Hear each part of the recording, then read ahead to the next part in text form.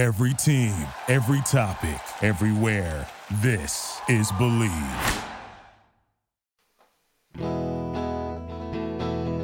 Mark and Sarah talk about songs, talk about songs, talk about songs. Well, hey everyone, and welcome to episode number 66 of Mark and Sarah Talk About Songs. I remain to this day your co-host, Mark Blankenship, and with me as always is the glorious co-host that I like to call Sarah D. Bunting. Hello, Sarah. Because that's my name. Hi, Mark. It's appropriate then. I do think it's worth noting that just before we started recording this episode, Sarah noted that episode 66 means that it's 2/3 of the number of the beast.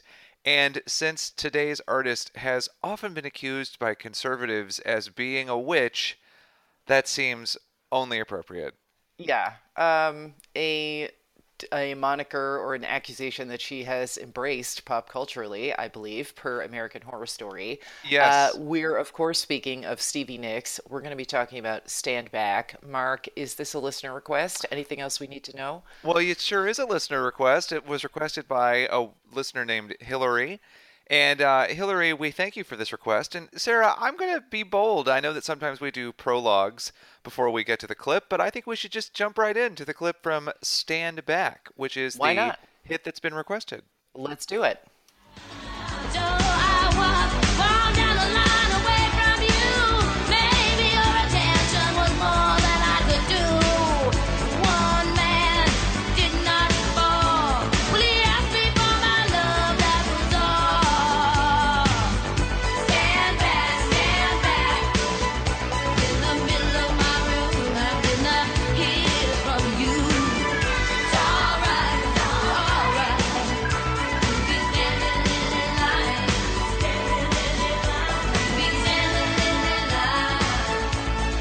I could cry like sympathy. Well, I will stand back, as ordered, in a moment. But first, I have a few thoughts. May I begin? Please. We talk from time to time about the hits from like super groups or rock legends of the 60s and 70s and the hits that they had in the 80s, that how they're different, how they're, sometimes better, sometimes pathetic. In our Starship episode, which, by the way, listeners, if the tunes from that are still stuck in your head the way they are in mine, I am sorry. I am being punished. I am still humming "We Built This City" around the house, which I don't mind. I kind of like that song, but oof. Anyway, the thing that is striking to me about this song, which I really like for reasons that I can't quite put my finger on because there are a lot of individual elements of it that should not work for me. There is a very classic Casio drum pad 80s sound happening. There is that classic, like, twangly guitar that doesn't sound, that sounds a little, ersatz, for lack of a better word. And Nyx's voice is trashed. Like, she sounds like she has gargled gravel, which if you've ever watched the Fleetwood Mac Behind the Music, she may have done to try to get just a little bit of a high in the recording studio for Tusk. Who knows?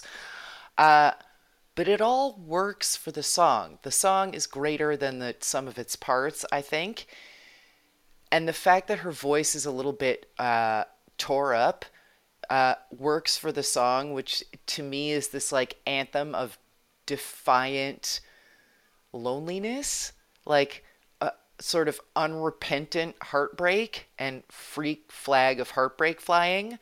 But what I also like is that it gets at both its own era and while at the same time suggesting that like dreamy, druggy, lens flary sadness of the mid-70s Fleetwood Mac albums that I also love. So I think that this is one of the more successful examples of a like stadium rock outfit or a member of a stadium rock outfit transitioning into the next era and style of pop, but still holding on to what makes it or her or him so much of their original era. Would you agree? Do you like the song? So let me just make sure that I want to make sure that I'm understanding you. I'm pretty sure I am, but whereas say Starship made a complete break with their initial sound to make 80s hits, for you Stand Back is a progression towards an 80s sound that actually retains some of the spirit of the music that the artist made before. Yeah, which might not necessarily be like all that 70s, but you have like echoes of what made her famous to begin with Fleetwood Mac, but it's not in a bad way. It's in a way that like complements what she's doing, which is like more of its time. This song came out in what, 83? Yeah. Okay. So I mean, it sounds like an 80s song, but it also sounds like that sort of Rhiannon style, not plaintive, but just like, you know how she did with Fleetwood Mac, just like I'm a sad witch whose powers have been truncated, kind of, which I love, and it's a very moody sound, and it's pretty impressive that she can get it to carry into a pop song that is a pretty 80s pop song. Yeah. I mean, what can I say? I think you're exactly right. Like, Great, end of episode. yeah. Just kidding. Wait! I have a few more thoughts. Wait, I take it back. We do love that theme song, but let's hold on. Okay, where to begin? I think that you touching on the fact that you can tell that this is a Stevie Nicks song gets at one of the reasons I love it too, which takes me back to our recent Tori Amos conversation, in fact. Because Okay. I love about many Stevie Nicks songs that she wrote herself.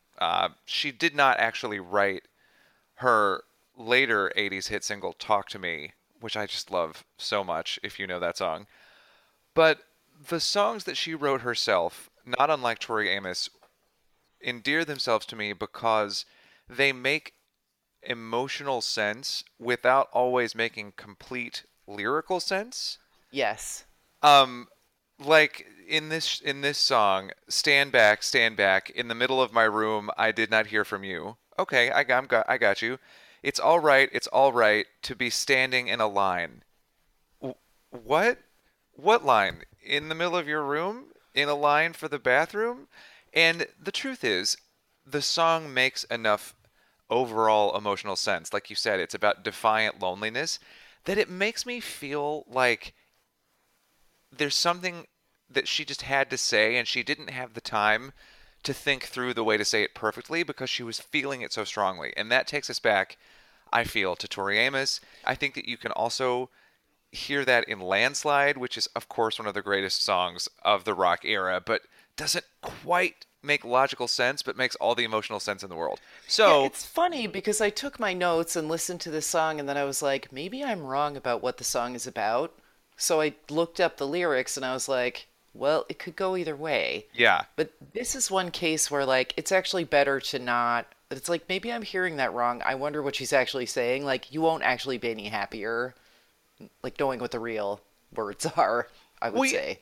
and I Because of found the it- emotional sense. It works. Don't flip it over to see how it was made. That's my advice. Well, and I don't know if you found this in your research, but I found an interview with her online where she concedes that she doesn't exactly know what the literal lyrics to Stand Back are about, specifically that line, standing in a line, because I was looking up anything I could find on her discussing these lyrics to see if she talked about it, and I found it very refreshing that she basically said, I don't really know, and that just made me love the song even more because there is this element of mystery to Stevie Nicks, that there's a certain amount of impenetrability, maybe that's the word I'm looking for, that I find so fantastic. And I feel like, honestly, it's one of the reasons that she gets branded as a witch, which I'm so glad you mentioned the American Horror Story thing, that she is totally embracing it, because good for you, girl. If you are a witch,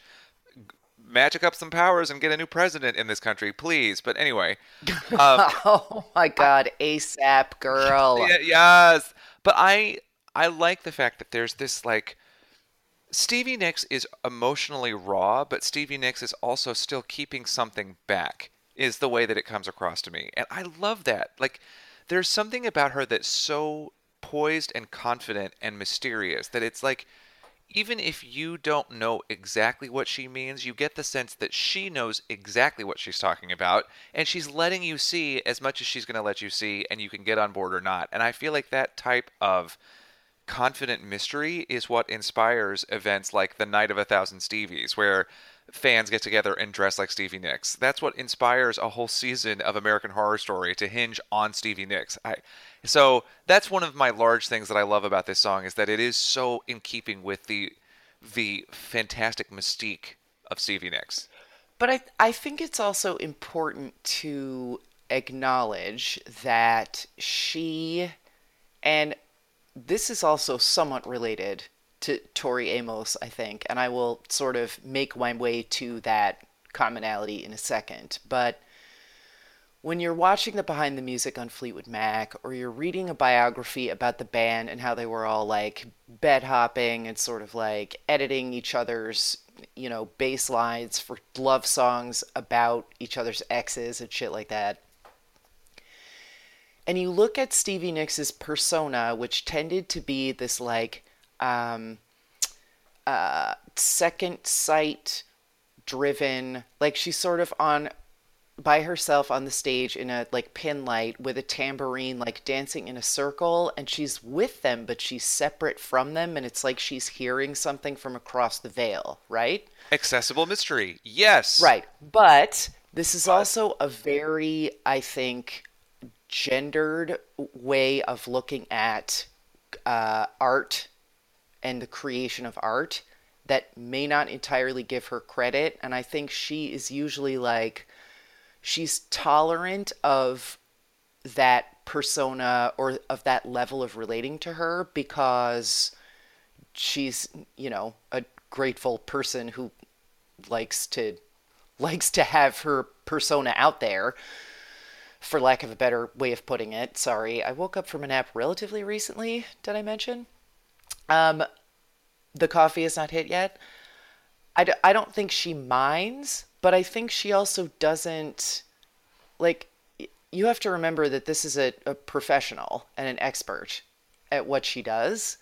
And I think that women, like female musicians, are often not given quite enough credit when they have this kind of persona, the sort of like Tori Amos, like drama, like college drama persona, or the Stevie Nicks, I'm wearing a cut up skirt made of like old high school banners and twirling in a circle and listening to the universe. Like, all right, well, sure, she may be doing that, but then she has to translate it and give it lyrics and sing it and find a piano line that goes with it, and it's hard work, and not everyone can do it.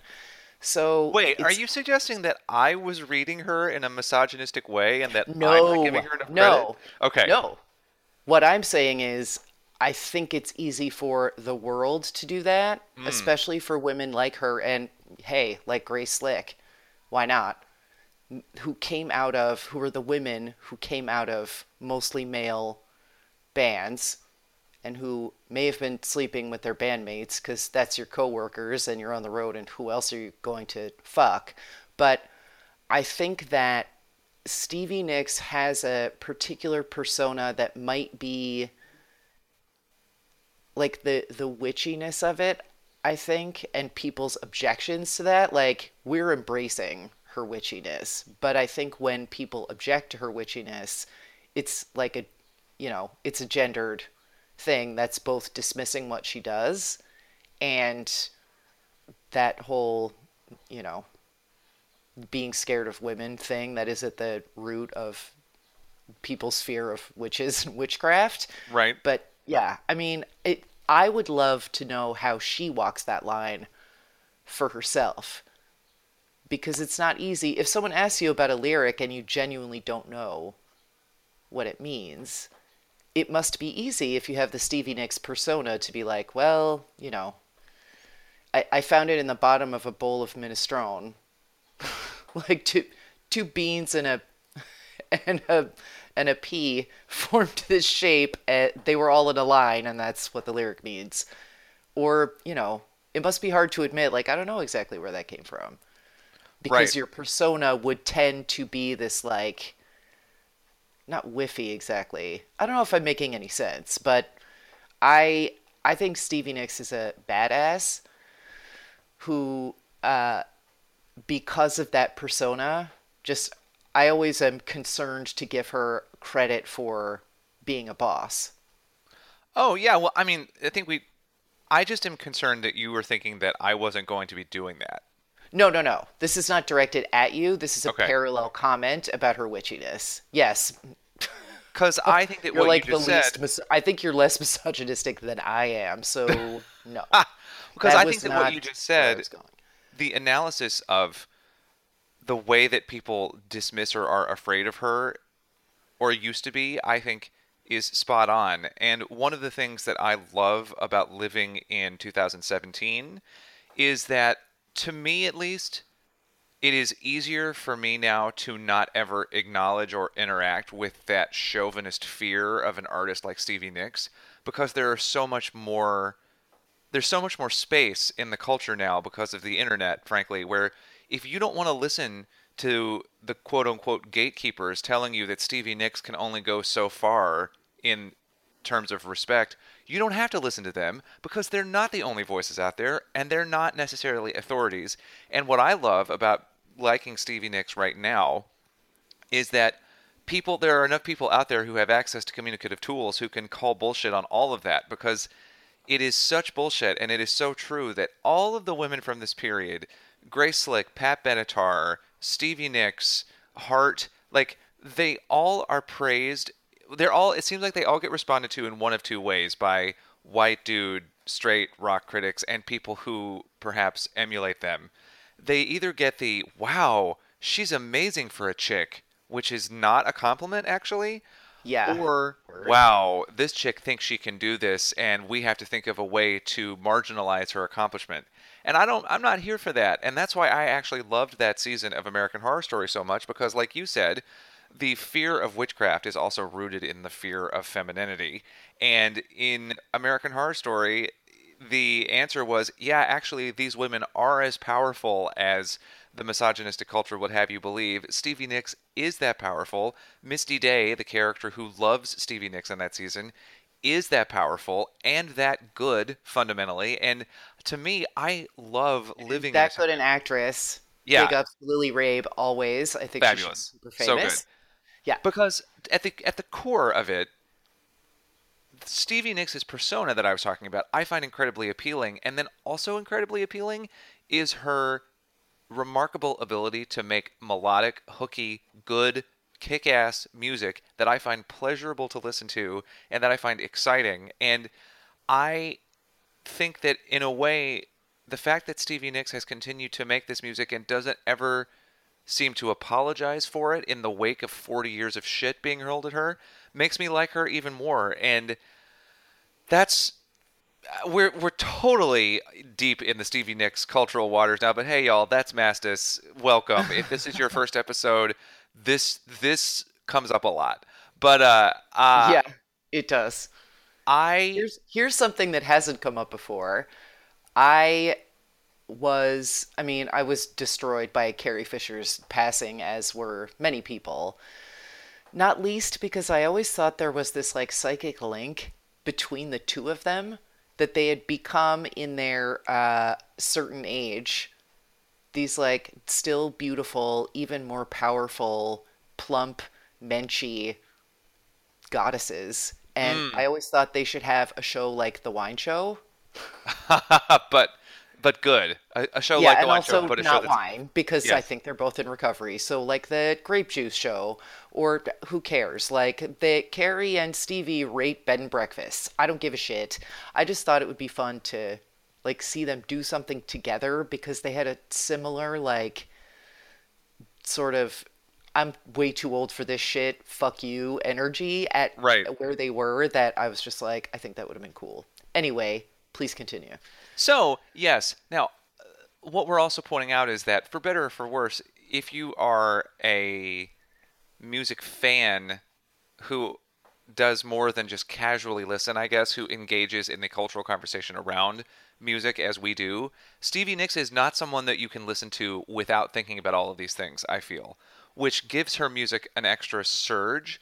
But what I also love about her music is that Stand Back is such a good song, for instance, that once I'm into the process of just listening to it, my critical brain turns off for a few minutes and I'm just digging the groove. I'm just digging what you were saying before, the like gravelly vocal. The emotional fuck you to loneliness.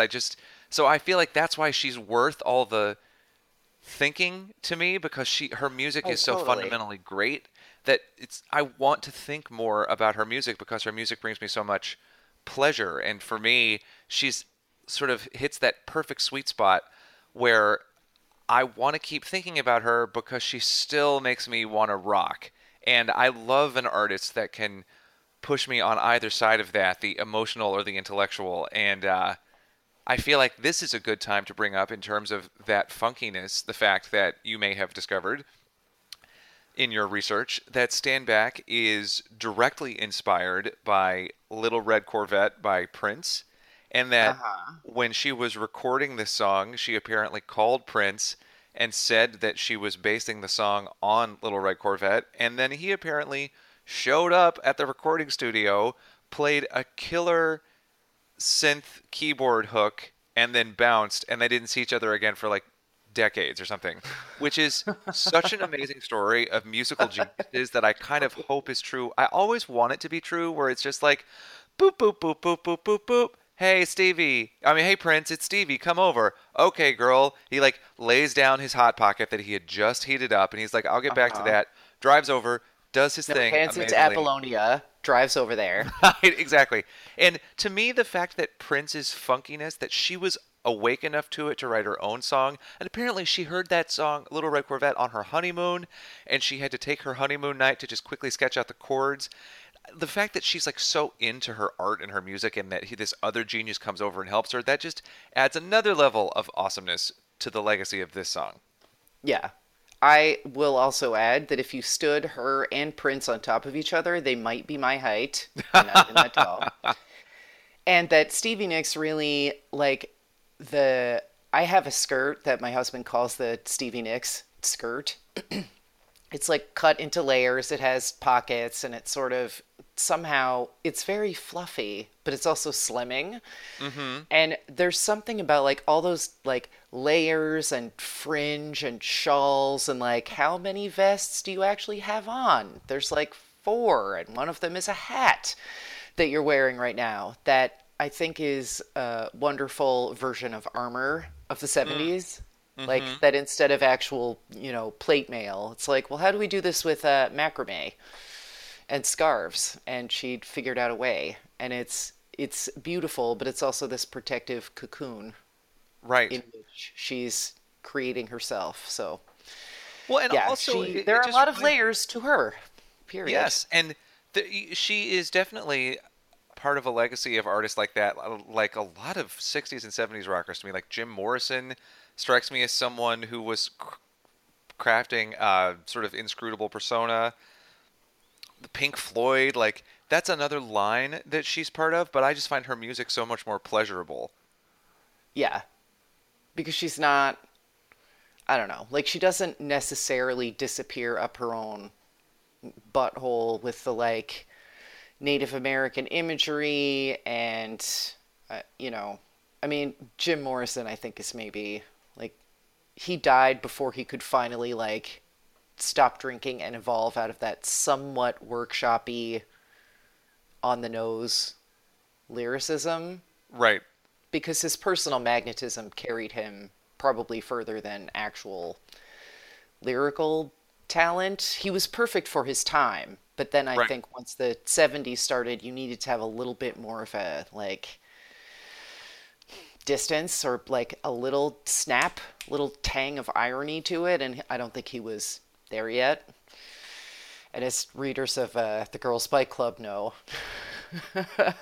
my like fanfic whatever take on them writing these lyrics. Something something something wire. No, Jim. I'm like not necessarily a huge fan. We haven't talked that much about the Doors, and I think we should maybe get into like we should get into that at some point, like rank the Morrison Hotel sometime.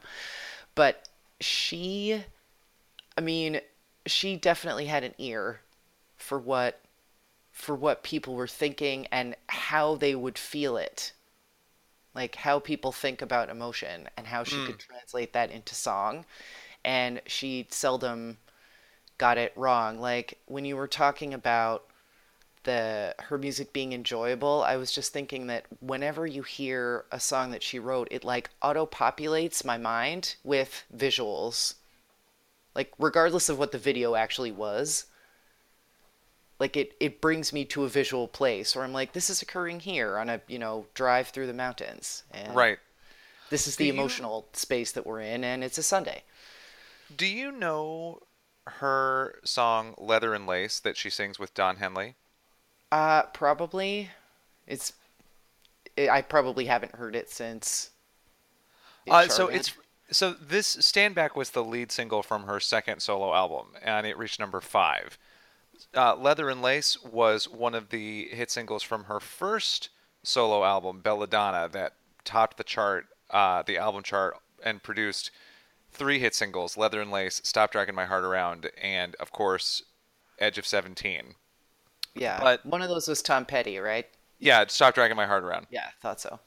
So what I love about Leather and Lace, which I won't get into too deeply, other than it's lovers forever, face to face. Oh, sure. Yes, God, of course. That thing. So that song to me perfectly encapsulates what you just said, because there's a lyric in that song that it's in the verse that Don Henley sings that says, "You in the moonlight with your sleepy eyes, could you ever love a man like me?" And to me, that lyric, which Stevie Nicks wrote because she wrote the entire song by herself, conjures up a man coming to someone's house, looking at this woman in the nighttime. The moonlight is all that's open. Like, she opens the door, she's been asleep. He's knocked on her door late in the evening. So when she opens the door, just the moonlight hits her. She's still kind of groggy, but he's there. He's desperate for her to come back, and he's saying, "Could you ever love a man like me?" And those 2 lines, for me, for whatever reason, evoke that entire dense scene, and that's why I love that song. And I just needed to say that, to me, is an example of that point that you made. All right. Well, Stevie, Ms. Nicks, thank you very much for your contributions to culture and to our feminist wokeness. En conclusion, Mark, still not a misogynist. I'm taller than Prince and Stevie Nicks, and this has been Mark and Sarah Talk About Songs. Hey!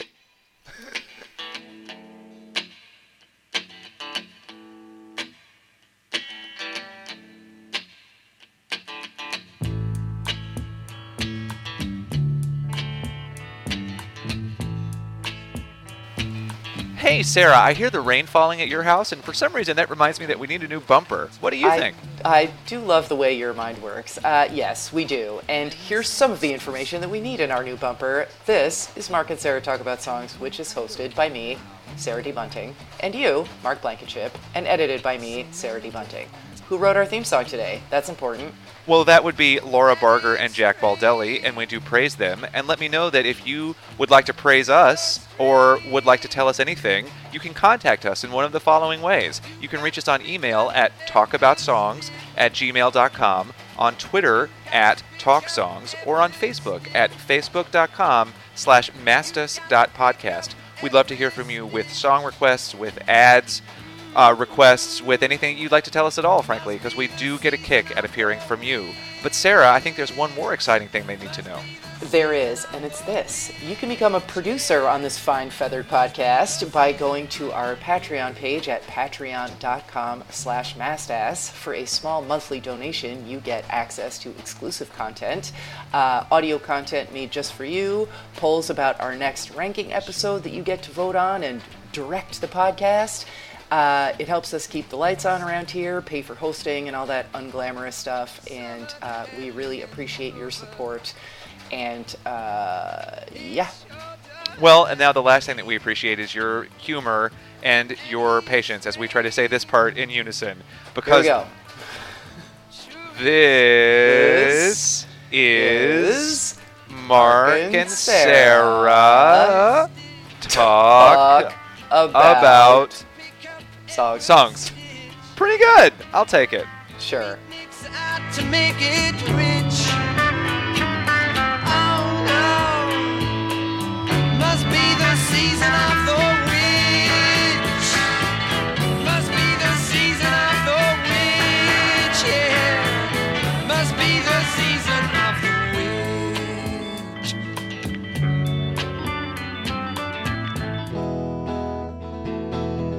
Mark and Sarah talk about songs. Talk about songs. Talk about songs.